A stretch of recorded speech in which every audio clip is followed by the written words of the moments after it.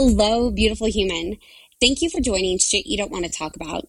We're stoked to have you be a part of the conversation, changing shit you don't want to talk about into shit to talk about. This show was created to have us open our minds and learn about new perspectives, even when we don't agree with them. Please be advised, episodes can discuss content that is not suitable for all listeners, and it can be triggering. Opinions of our guests expressed on the show are their own. They do not necessarily represent the views of myself or the show. There are a few ways we could really use your support. Please share your favorite episode, especially send them to someone that could really use the content we talked about. Donate on PayPal and Patreon, subscribe and rate the show, iTunes and Spotify, and follow on social media and join the conversation. It's shit to talk about. That's shit, the number 2, talk about. Links are in the episode description.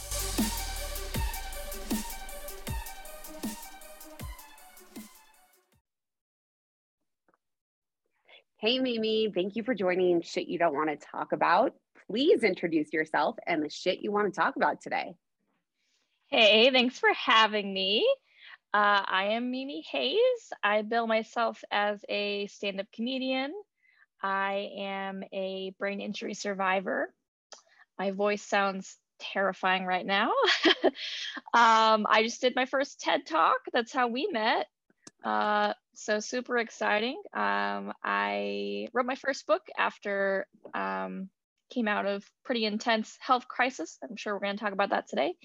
And now I just, make fun of it. And that's kind of my shtick, is like making really dark, inappropriate jokes. Someone the other day, my roommate, called me morbid Mimi. So I don't know how to take that, but I feel like, yeah, that made a lot of sense. So yeah, thanks for having me on. And I think that today we'll talk a lot about what that looks like to kind of mask some really serious, hard stuff with some of those jokes and lightheartedness, and ultimately like how to, I guess, truly cope, because I don't believe that it always works when you do that. For sure, for sure. And I kind of like the ring of morbid Mimi. Just like I'm just picturing it. I'm like, that's kind of a good like Instagram handle. Yeah. So I don't know if it's taken, but as everybody, like I've mentioned on many other podcasts, but definitely individuals that I met at the TED Talk that you presented at, I definitely awkwardly introduce myself to a lot of people. And to our listeners, I'm like Instagramming Mimi like as she's on stage. And I'm just like, we got to be brain buddies. Like, can we be friends? This is so cool. Because yes, mine was like a craniotomy due to a random mass on my brain, arachnoid cyst. It was something that was not as traumatic, yet those who go through like craniotomies and things like that, it's a weird thing to meet people on. And I really connected with your TED Talk and just like how you presented it. Yet I love the fact that you talk about how we kind of mask dark things with humor, or that everything's okay, or, as so many of us are like, social media makes it all look pretty. And we do that as humans. So can you start us off with were you a comedian pre-surgery? I was not, actually. I was a theater kid, so I did lots of theater. I did improv, so I was doing comedy, but I never would have called myself a comedian. More of a, theater kid, I guess. And started stand-up after my craniotomy. Got on stage, started talking about catheters and being in a wheelchair and how people deliver the news to you. That was funny to me. how short people can be with you. Yes, your brain is bleeding. I'm gonna leave the room now, and no like follow up. Like, you're not dying right now. You're good. Just your brain's bleeding, I gotta go. So, you know, I was up there making those jokes, and I'll be honest with you, they weren't that great. I mean, people were not laughing. They were terrified. They're like, this is, are you good? Like, are you okay? You know, like, so I think sometimes people did think I was joking too. So it's like, it wasn't funny, but they're like, she's kidding. She's kidding. That's not funny. Don't know why she'd do that. But, you know, so I get a lot of really weird reactions early on when I first started, for sure. And I just think about it because, of course, I first met you and you were on stage. How did you find out about that your head? I think that's the easiest. How'd you find out what was going on? Yeah. Yeah, I definitely, it's a longer story than I could fit into my TED talk. So I was 22. I was living in Denver-ish, Aurora. I had just graduated college. I was going to go be a high school teacher. So I was in my student teaching semester, and I had literally just started. Like, I had 5 days of teaching where I was like, I'm the student teacher. I know I look like a student, and hello, please respect me. I was brand spanking new. I was also newly single that summer. And that was about a 5-year long relationship. Thought I was going to marry that person. So that was a lot to do, you know, in a very short period of time by itself. And got into those couple of days of teaching, started feeling off, started feeling dizzy and nauseous and like drunk almost. I would describe it as like stumbling, and my vision was kind of weird. I'm like trying to read these students like permission slip, you know, their handwriting, and I'm kind of like moving it around, and I'm like, couldn't figure it out. I'd had a doctor's visit set up with my doctor for separate reasons, because also just fun facts. I have hypothyroidism. So I just call that my slow and fat disease. All that means is that I just don't have any energy ever. So Damn. I was feeling kind of lethargic that summer, and I thought, oh, you know, maybe it's the thyroid stuff. So I had made an appointment, go in. Now by that time I was feeling like something is really off, you know, something is very strange. And she pretty much was like, oh, it's you're a young person, you know. She actually did ask me if I'd been through a breakup lately, which I think is like mad unprofessional. Just like, what does that have to do with any, like, no, this is not just a life circumstance. But she did ask me that, and I said, yeah, I did, you know. And she's like, oh, okay, you're just like young, like you're depressed, and you know, you're just overwhelmed, and prescribed me some Valium, which just is, in case you did not know, is very, very bad if you have a bleeding brain, to take that. Luckily, I did not, and we didn't know. Anyway, getting ahead of myself. So we leave, my mom and I leave, and I'm like, I don't know what's going on.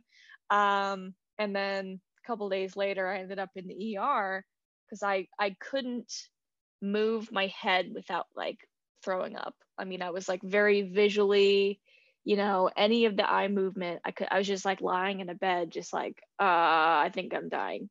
So then we went to the ER, and they again fumbled the play, because they're like, oh, you know, let's check in your ears. They look at my ears, and they're like, oh, it's all plugged up in there, kiddo. And you know, they're like, oh, you know, it was just all these non-answers, you know, to what I was feeling. But home again, my mom at this point has lost her cookies. She's a very like, you know, you don't mess with this woman's kids, I'll tell you that. So she's like, that's it. We're going back to the ER, and we're not going to leave until we get like actual answers, not these like fake answers that they're just, you know, covering this up with something. So we were in there until she threatened them with a fake attorney and said, we need an MRI, stat. And we did not have an attorney. PS, she was just like totally lying about this, but you know, she's like a total badass, so she's like, we're not leaving. So then we finally got an MRI, and sure enough, they found a little brain bleed back in there. Wouldn't you have it? And yeah, and then like literally the information that I got was I was in that ER room on that cold little table at like 2 a.m. at this point, and the woman comes back with the results, and she's like, hey, your brain is bleeding. I'll be right back, and just like left the room. And I was like, great, I'm dying on this table here and now. I had a full panic attack. So that is how I came to know about the brain hemorrhage. And then everything else from there is quite the wild ride too. I'm just going, and for our listeners that are not watching on YouTube, like I'm giving Mimi a lot of weird faces during this entire time because I'm just like, what? And just in my own experience, like especially when I had started with my headaches and my pressure headaches, nobody believed me. No one believed me, especially even when I got my neurologist to finally believe me, which was after like 10 years of this stuff happening that I found a neurologist that believed me. I went to go see the neurosurgeon, and they were like, yeah, no, like you're 33, you're fine. It's a benign arachnoid cyst. They don't cause any issues, blah, blah, blah. And I'm like, no, dude, like it does. It causes, like, I get incredible pressure headaches just in that spot. And that's the only place. And it's crazy how dismissed it becomes, especially when there are big issues. And I guess, did they ever answer like what caused the brain bleed? So what they think, happened, and this is like the story we're going with, at this point, is that I was born with a clump of cells in my head that we never knew about or saw, and those are called cavernous angiomas. And they can happen anywhere in your body. It's just like a little clumpy of cells. It doesn't do any harm. It's just like sitting there because your cells didn't unroll or whatever. So it's a little clumpy. It's anywhere in the body. So they think, okay, that was in your body your whole life. And then my part of this theory is stress caused my brain to stroke. And that little nugget kind of captured all of that blood. So I really think that little nugget saved my life because it was a stroke, but it had less of that the damage happening, because when you have a stroke, I mean, the blood just goes and just does its thing. Whereas mine kind of came into that little nugget and then got bigger and started swelling and causing a lot of problems. So that's where I was having all those symptoms, which then, spoiler alert, got much worse. So, it was, I think, due to something I couldn't control and something that I maybe could have controlled, which was some of my stress at that time. Shit.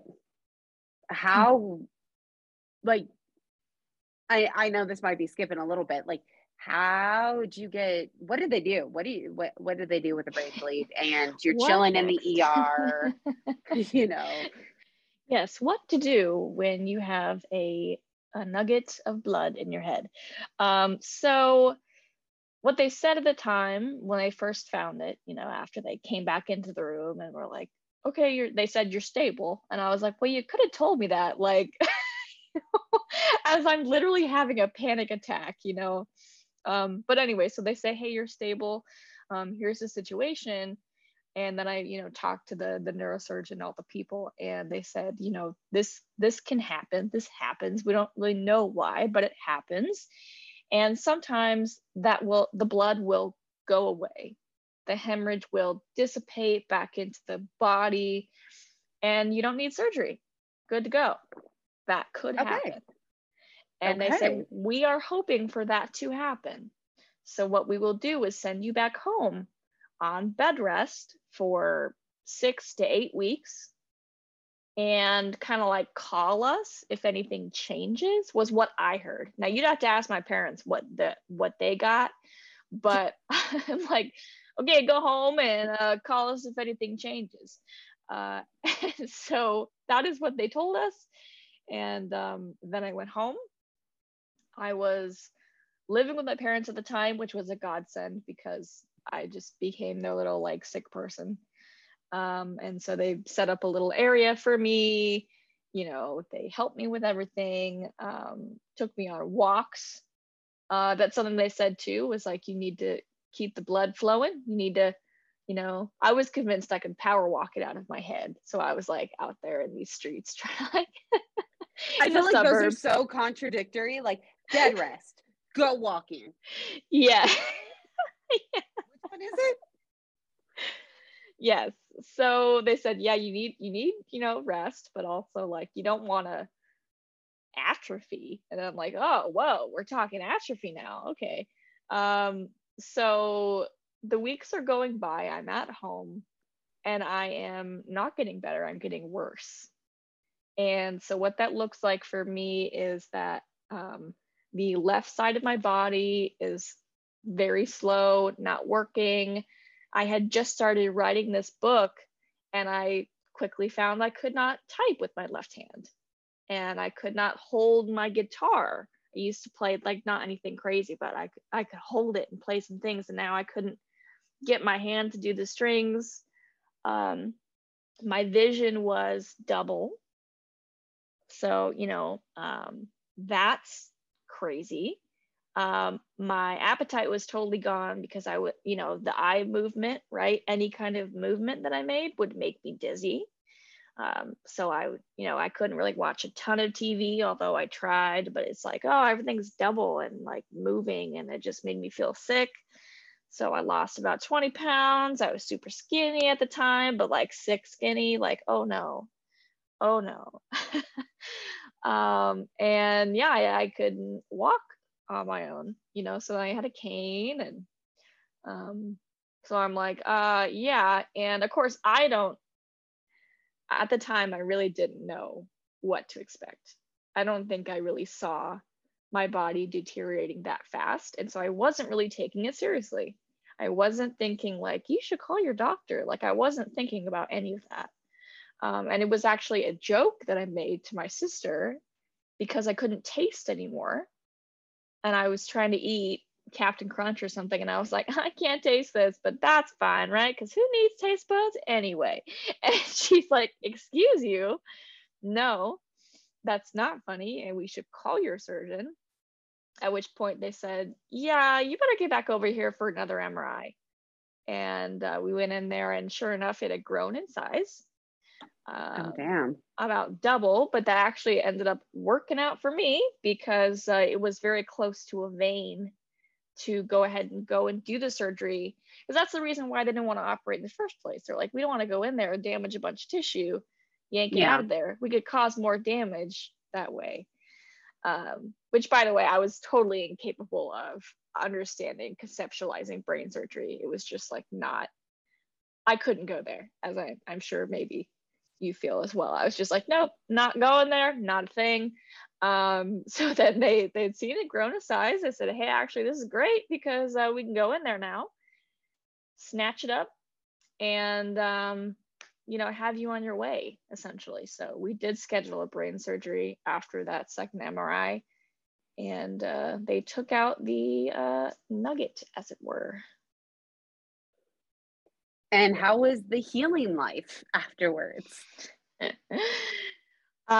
know, I consider myself very, very lucky because the part of the brain, the type of bleed it was, you know, how young I was, there were like so many factors that were like Yahtzee, like, you know, and it wasn't easy, I'll say that. But for what the situation that I had, I went to a rehab center after surgery, which again, my mom had to fight for because They were like, right after surgery, they were like, you ready to go home, kiddo? And I'm like, why the finger guns? What are we doing here? Why are you suggesting that I go home? So my mom intervened in that as well and said, no, she needs like intensive therapy. She cannot walk. She can't, I was seeing double and sideways after surgery. So all these things were just, yeah, wackadoodle, right? Crazy.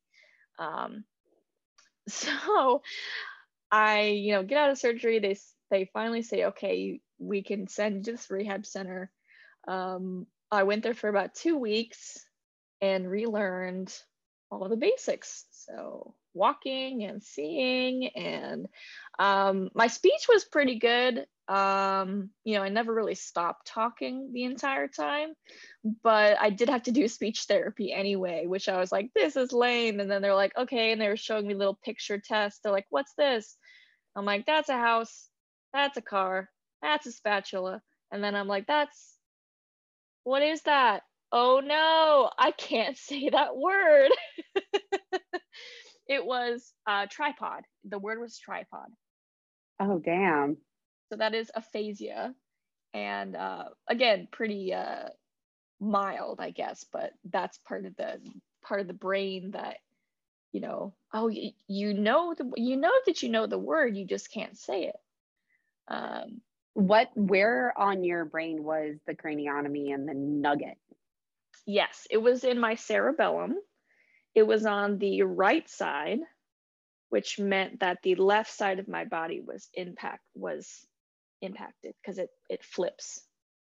For those listening, it's the bottom right, the head, behind your head, like kind of by like your neck. Yes, I right, say it, right in so, the back. Yeah. Yeah, that little nugget right there. That's crazy. Like that is, I know for mine, like I had the insane headaches, and they would like, mine was right behind my right temple. So that's where all the pressure would be, and it would affect my vision. And that's why I think I kept giving you even more looks during the vision, because even now, sometimes I randomly get my vision gets affected, and it makes me so nauseous. Like, that is what I hate the most. I'm just like, oh, I don't want to deal with this. And it's like where mine is it did create my long-term memories became almost like recent memories. So all the trauma that I went through growing up that I thought I dealt with was like, yeah, bitch, we're back. And I say that because where with my craniotomy, I had to take 4 weeks off of work and needed to just chill at home. But I couldn't walk very far. Like I couldn't walk, like I would say 20 feet, because I would get so tired and lightheaded and nauseous. Yep. So I would like literally walk as far as I could and then sit on the ground, because I'd be like, I just want to make it to the mailbox. Yo, same. Yeah. And I say that because so many people don't realize like what our brain, how much it affects everything, and different parts of your brain really do affect different mobilities and things. And especially because you and I talked about this a bit, how during recovery and then going into starting to become more into comedy, how was that covering up like the actual feelings of recovery and life? Oh, totally. Yes. So it was so bad. I was so reliant on my humor, my sense of humor at the time, especially during the diagnosis period and the home rest and stuff. Now, a lot of my friends did not know how bad it was. They had no idea, because I would get on the call. I'd be like, hey, what's cracking? Yeah, I'm just at home in my jammies because I'm awesome, because my brain's bleeding.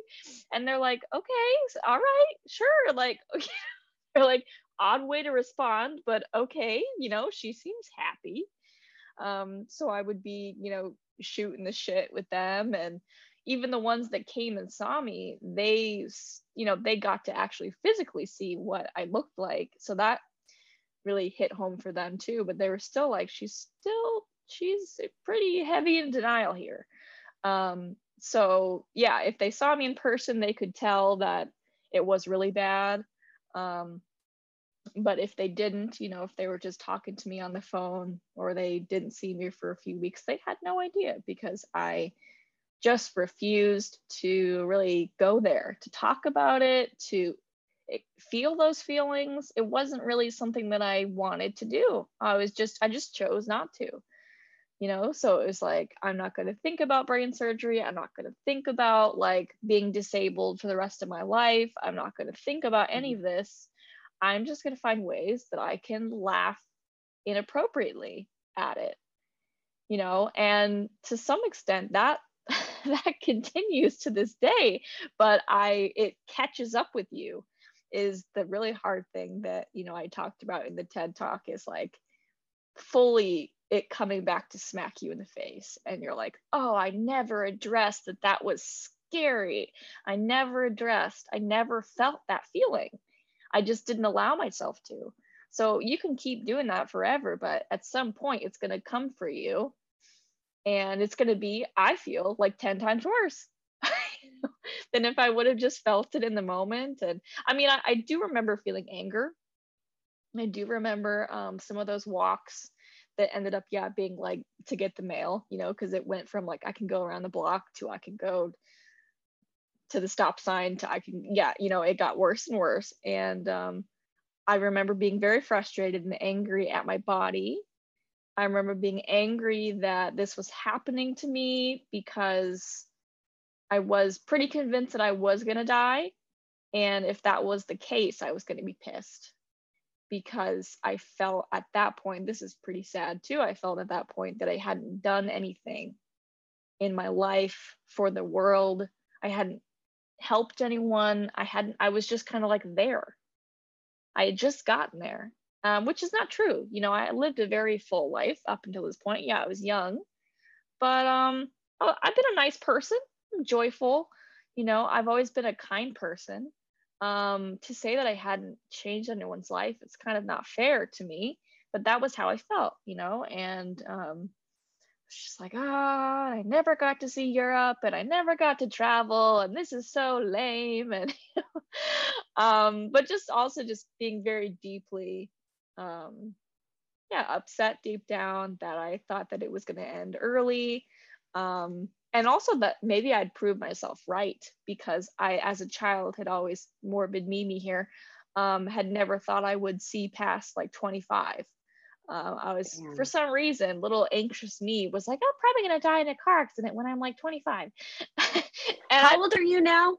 Just to check. I am going to be 30 in like a month or two. Okay. So we made it past 25. That, we you did. know, we did. We got there. All right. Yes. But for some reason, just young me kind of just, either I couldn't picture what I looked like or who I would be at that age. But for some reason, I was just like, yep, I'm going to die young. You know, it is what it is. And then here I am with this, you know, bleeding brain. And I'm like, well, dang it. I didn't actually want that. That's how I thought things would go. And then I was like, well, I jinxed myself. Here it is. I think that's a great call out too, because you mentioned how with all your unless people saw you, that you really seemed okay, like you were happy, like, and we've seen this in society where, especially comedians or people that are super outgoing, everyone just thinks they're fine because they're so energetic or they're so happy or they seem like they got it all together. And I know for myself, like I've definitely experienced that, where I put so much energy out there that I don't think it was until I was in my current relationship that someone actually got to see that dark side now and how dark it got.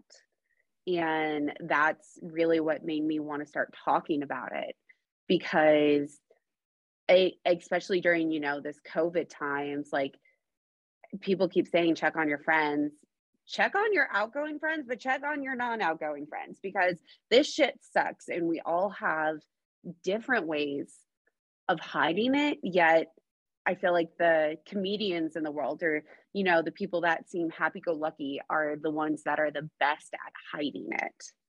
Mm-hmm. Mm-hmm. No, I totally agree. How did you, comment then question, let's see if I can get these in order. I know for myself, so at the end of January 2022, I was let go from my job. And I was definitely like, I cried when they told me, because being remote first, they tell you over Zoom because they're in a different state, and that's like just like a huge shocker as it is. Mm-hmm. So I definitely cried at the moment, but I think it was more like the shock. And then I was like, it's okay. The podcast is going to be successful. I'm going to get into public speaking to be able to pay for the bills of the podcast, and we'll be okay, and no big deal. And it definitely, I went into like overdrive of fixing it. Like, it'll be fine. And like, people would talk to me and they'd be like, how are you okay? Like, they'd be like, I'm so sorry. And I'm like, why are you sorry? It's going to be great. And then, like, there's different instances since then that it's hit me. Like, but then I just shut down the feelings within like 10 minutes. And I've had this in therapy too, where I'll get to a really, really dark spot that I have to work through, but I almost automatically go, no, no, no, no, I don't want to feel that, and shut it down. And my therapist has told me that it's avoidance, and it's a coping mechanism that so many of us learn, but we also need to unlearn. And especially in your TED Talk, when you talked about it, that it kind of like smacks you in the face. How have you learned to kind of show the shit that's going on? Yeah, it's come for me in so many unexpected ways. I have found that making a living as a comedian who gets on stage and talks about how funny it was that I almost died, it's gonna come up. It's not like I was like, okay, that chapter of my life is done. I literally had to rewrite this story when I wrote the book 3-4 times over, through the editing process, the publishing process. Now I do speaking gigs, and now I get on stage and I say these jokes. I'm literally forcing myself to relive my nightmare every day. You're smiling while you say this. I'm like, oh wow. So when it comes for me, it comes in very unexpected ways. So I mean, one of the first, not the first time, but a memorable time that I remember was my book had just come out. I'd just gotten my first copies, and I was reading my book on the subway. So it was my first copy, and I was like, oh, just like proudly showing it, never published a book before. So I'm like, I'm just holding it, and look at it, it's so shiny and all this stuff. And I'm reading it. And I get to a certain part of the book, no spoilers, but I was talking about the vision aspect of my life. And I was talking about how grateful I was that I could see. And it was something that was like so basic, but it hit me so hard that I was reading my own book with my eyes. I was reading this chapter about how I could read and how grateful I was. And I was on a subway. I was getting myself from point A to point B. And I just started weeping on the subway. And, called my mom, and I'm like, I can see. And she's like, what are you talking about? And I'm like, you don't understand. Had it been a little bit different, had the odds not been in my favor in such a way, I couldn't live in New York City. I couldn't have done this. I couldn't read, like my life would be so different. And so it's times like that when I'm overwhelmed with like, what happened, right? The reality of what happened. That was really hard and that was really scary. And there was a lot of emotions you chose not to feel that you're now feeling twice as hard. But also what could have been.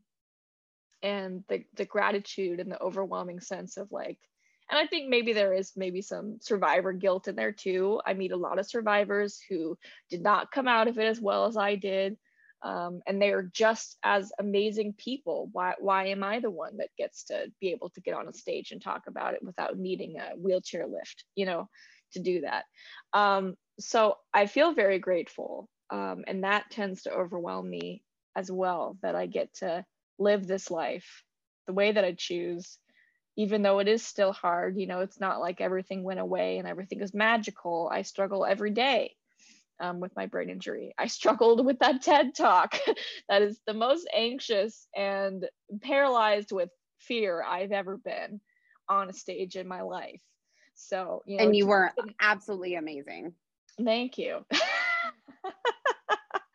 It's just like, oh my God, to be able to, to tell that story, to get up there and tell a story that resonated with you, that you could get to come up to me and say, oh my gosh, let's be friends. This happened to me. Brain buddies. Brain buddies. It means the world to me, and that's also it's a whole new chapter of my life. It's a new purpose. It's a new way of connecting with people that I didn't have before. And then I'm like, oh, I was so like alone in that time, because I didn't have that community going into it. I didn't know people who had had brain injuries. I knew one person. And it was someone halfway across the country, who I would occasionally text with some weird questions. And that was huge for me at the time. But I did not see anyone like me in the world. I did not know anyone who this had happened to. It was just me, as it felt. So now to be able to be in a community and to be able to have these conversations, that makes me cry too. It's like there's very powerful emotions, and some of them are, just really hard to process.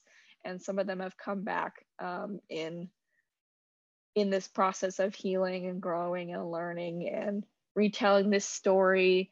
I think about my family too, because my first keynote I did was a couple years ago, and it was at a brain convention with lots of professionals and some survivors, but it was mostly like for professional people. And my mom is a school psychologist. And so she got her school to pay for her to go to this convention that I was speaking at.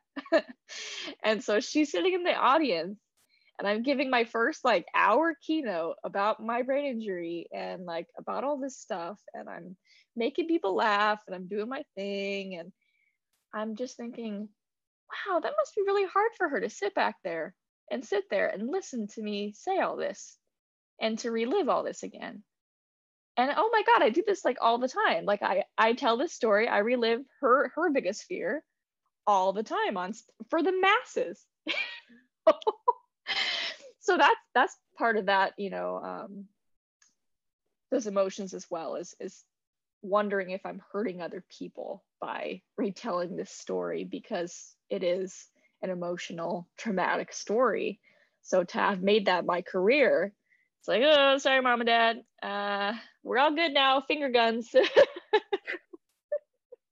I get that. And just you said something along the lines of like that anger of like having to have brain surgery, and my feelings of it were almost the opposite of I was so nervous that they would tell me no, because I was in so much pain all the time, and it would hit me so randomly. Like there was a time where one of these like insane headaches happened while I was driving, and I had to pull over because I couldn't open my eyes. And luckily my sister was with me, and she was able to get in the driver's seat, and like we were able to still go where we were supposed to be going. And it was it was like such a sense of relief when they finally were like, yeah, we need to do surgery. And even though they said, hey, this might be, this might work, this might not work, you know, we don't know. You might have to have it again in 10 years. We don't know. Because it was like such an odd situation.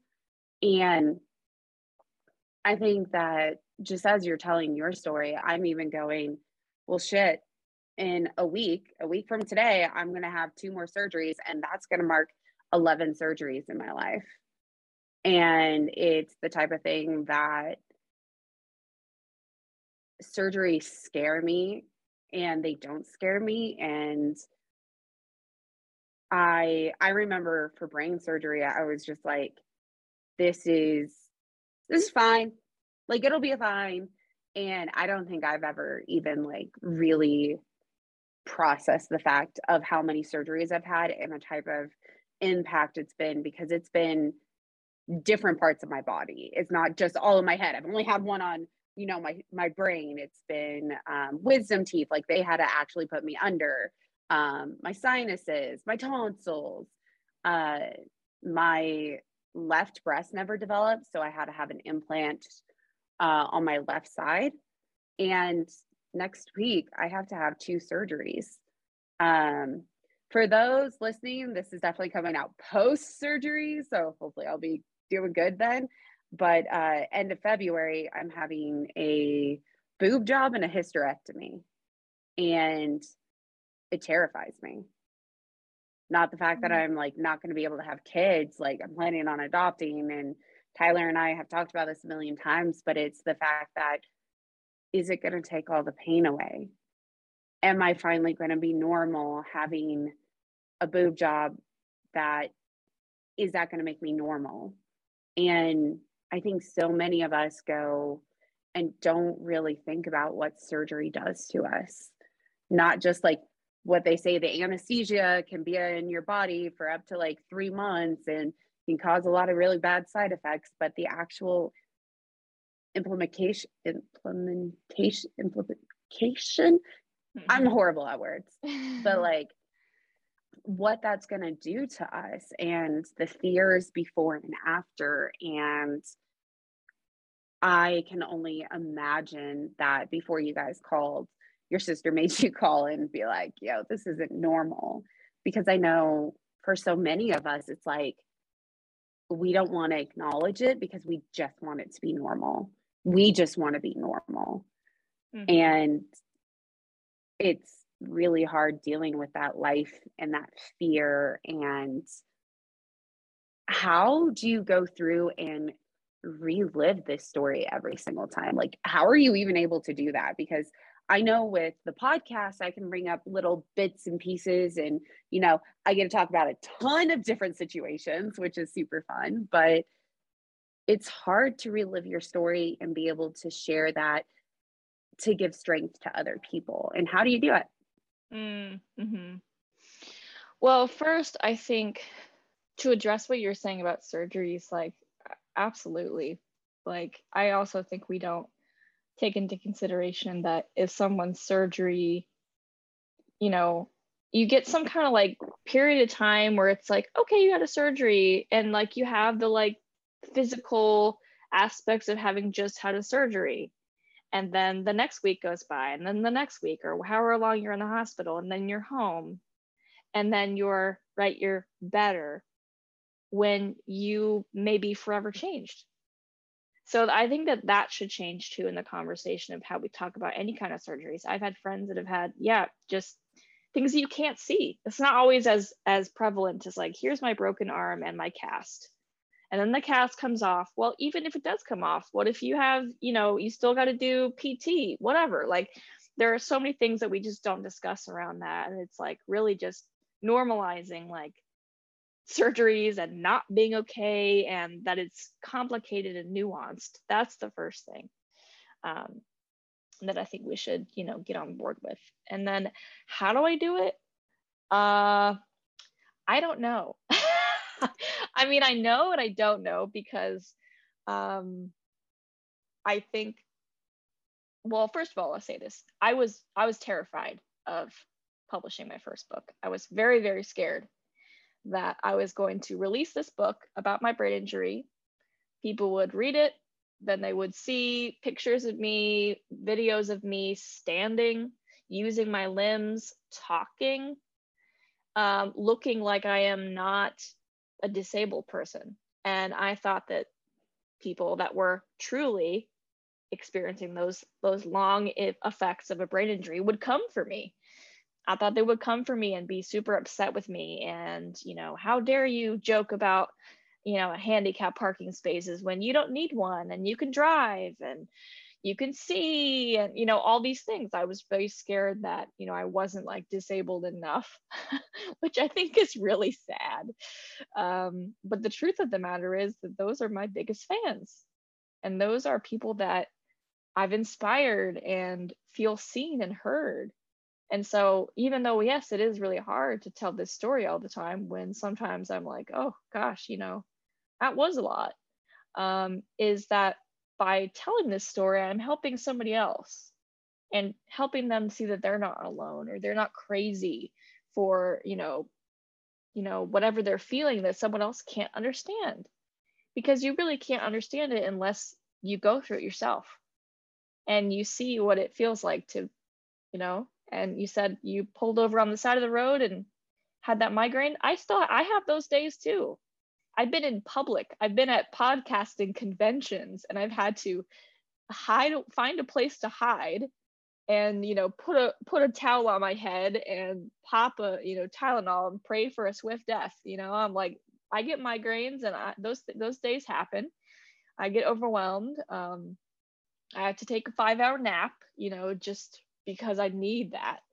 And I can never predict those days when they're going to come and how I'm going to, I guess, be in society, if I'm going to be up to par, if I'm going to look like I'm a slacker or whatever these things are. But I know that I'm not alone in it. I know that there are people out there that they're going through the exact same things as me. And that brings me confidence and makes me want to push harder to tell this story in other ways. I just moved out to LA, so I'm like, let's make this a TV series. Let's finally see our first comedy where the main character has a brain hemorrhage. There are 0. Yeah. It doesn't exist. Because it's not typical. It's not, your run of the mill. I mean, you'll see, they're getting much better about representation in Hollywood. They're, LGBTQ and showing more disabled people, coming up to the front here. But in terms of like comedy, my genre, it doesn't exist yet.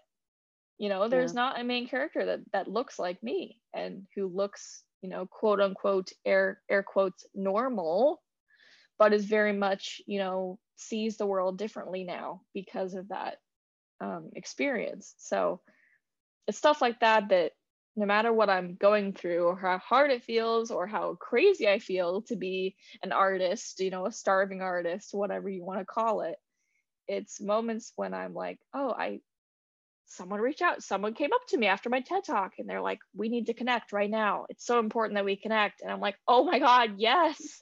Like, you have no idea how much that meant to me. So that's what I think that's the only way I can keep going, I appreciate that. And I remember the first time that somebody said, well, you don't look like somebody that had brain surgery. And they told me that. And I was like, I didn't know. It looked like somebody had brain surgery. Like, how are you going to know? Like, unless it's somebody with short hair and you can literally see the scars. Like, why does that look like something particular? And I know that is, to your point, a stigma that definitely needs to change in not being disabled enough or being able enough. Like, I think it's a hard stigma to even wrap your head around. Mm-hmm. And I know that we're getting closer and closer to time. Is there anything that you specifically wanted to cover today that we haven't? Oh, just I think, yeah, some of the things that we just don't, that shit that we don't talk about is everything that's under the surface. Is that when you say that to somebody, when you say you don't look like you had brain surgery, you have no idea the implications of what you've just said. You've now told someone that they look a sort of way, they don't look disabled enough, but if they're saying they're disabled, then shouldn't they be in a wheelchair? You know, you're saying all these things, and it can really impact somebody. And I know that a lot of us have said, we've had those terrible things said to us. You know, I used to be a high school teacher, so I did end up teaching for about 2 years after I quote unquote healed, right? So 3 months out of brain surgery, I'm back in the classroom. I shouldn't have been. I should not have done that. I should have taken like a year to just chill. But for me, I just wanted to be a teacher so, so badly. And went ahead and did that. And it was truly terrifying. It was very hard to do that job.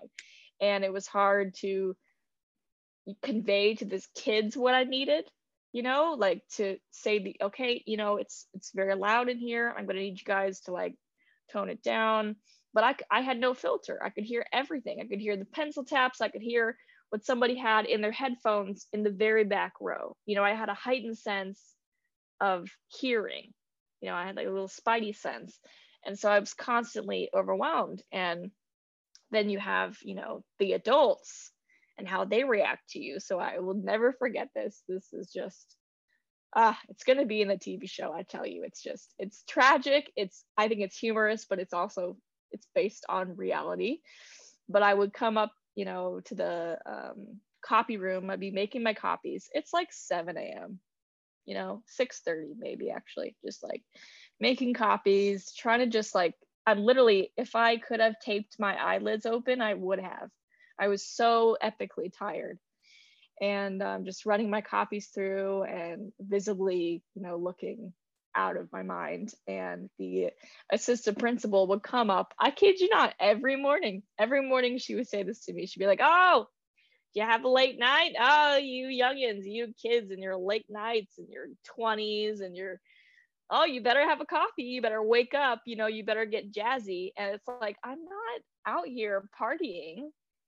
I'm fighting for my life every day to do this job, to be a human, to be a person in this space. And so having those conversations, you know, I know it's a lack of education and awareness is just what it is. And so I don't feel any kind of anger. I laugh at that and go, oh my gosh, if only they knew. Because I never had the confidence to say, hey, actually, no, you know, I do have a brain injury and I'm fighting to stay alive right now. So maybe we can stop looking, you know, saying how tired I look today, because I know I do. That's why I have a Keurig in my classroom, so I can have at least 4 to 5 cups of coffee on demand, you know, in the classroom. So I was definitely jacked on caffeine and, you know, would try all kinds of things to be in that environment. And ultimately, I couldn't sustain it. I don't know who can, even with or without a brain injury. That's a whole other conversation. But you know, I couldn't last in that career. And now my struggle too is like, how do I sustain my health? How do I make a living? How do I exist in this space that is not built for people like me? How do I talk about, you know, my limitations without sounding like, oh, well, she just doesn't want to do the work, you know, she doesn't want to do the job. And it's like, no, I need I need to not stare at a screen all day. I need to get outside and see the sun. I need to walk around. I need to have time free where I'm not being buzzed and my attention is needed, you know, from different, you know, oh my gosh, if I could just never have to email again in my life, I would. I would say, that's it, we're done. You can send me a carrier pigeon with a little scroll. I would rather have that. Please never email. I mean, you personally, you can email me, but in terms of like the working world and the attention necessary to be it's very difficult, and I wish that there was more grace for that. I hope that more people start to see. I read a very, very long and depressing article about burnout culture today that really didn't have anything to do with disability, but it was just talking about how tired we all are, how everyone's quitting their jobs or getting laid off, and they're just like, we can't do it anymore. We can't sustain this. We cannot sustain capitalism as it is. And I think that's even more difficult for people that are suffering from any kind of brain injury or neurological issues, that is just really, really tough to exist in this space. But I see you, I hear all of you. You can email me. I will answer at some point, and I'm here for those people that want to have those conversations, because I know how hard it is. What are some words of encouragement or words of wisdom that you would tell everyone? I would say,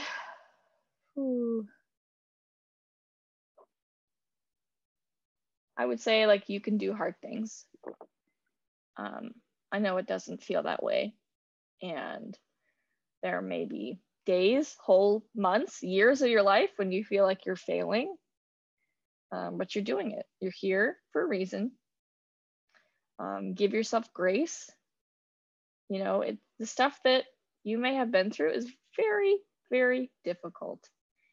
And if it takes you a while, like the rest of your life, to work through this, that's okay. You don't have to be perfect any sort of way. You don't need to be on top of your things. So this is just a little side note, but someone from my college years, so pre-brain injury, she's my friend now in LA, and I've obviously changed a lot. And I said, what was I like back in college? Like we go way back. She's like, well, I always thought you were pretty put together. And I just started laughing, because I'm like, I don't believe in that anymore. I don't believe in being put together. I'm not put together. This experience has certainly taught me that life had other plans for me, and so just letting yourself be and exist and take up space and say what you need and talk about how you feel and sit in those feelings and those emotions. Just sit in them for a while. It's okay. It's okay to be mad. It's okay to cry. It's okay to do all these things you need to do. Just shut the door, put your little,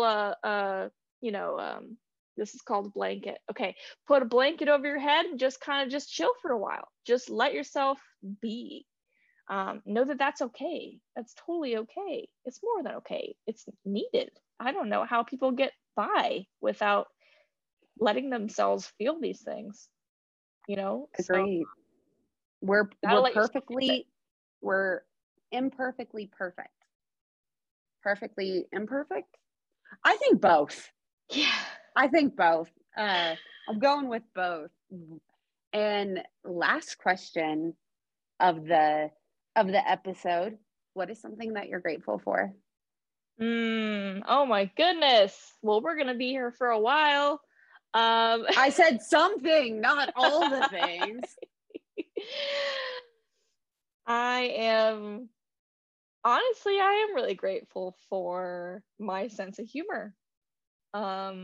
It's gotten me through the unthinkable. It's gotten me through things that, when I say them out loud, they don't sound true, but when I talk about them, I have the ability to laugh about them myself, to help others see that these things are okay, that shit happens.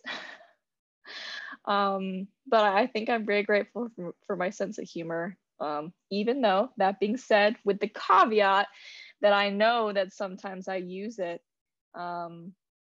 in place of other things that I need. So I do need therapy. I do need to talk about these things. I do need to journal and sit in these emotions and be okay with that. But I've always been impressed at me. I've been impressed at me. I'll say that throughout this whole process, because it's made me who I am now. And I love that. I love that I'm this goofy, funny brain injured girl next door who will not even think twice about putting a giant foam brain over her head in front of a live audience at a TED Talk. You got to see the playback. It's pretty good. Yeah. Your episode will definitely be linked in the show notes. And for my piece of gratitude, I would say I keep looking because the window is over there and it's supposed to snow. It's supposed to snow a shit ton. And I keep going, is snow coming?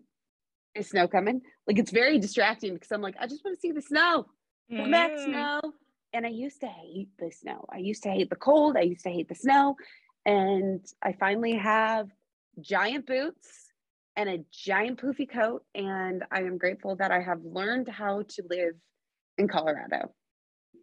Yeah, because you're from the South? Phoenix. Oh. Yeah, like I've moved around a lot, and that's a story for another day, but I've gone Arizona, Idaho, Colorado, Arizona, Indiana, Arizona, Colorado. Yeah, I think that's it.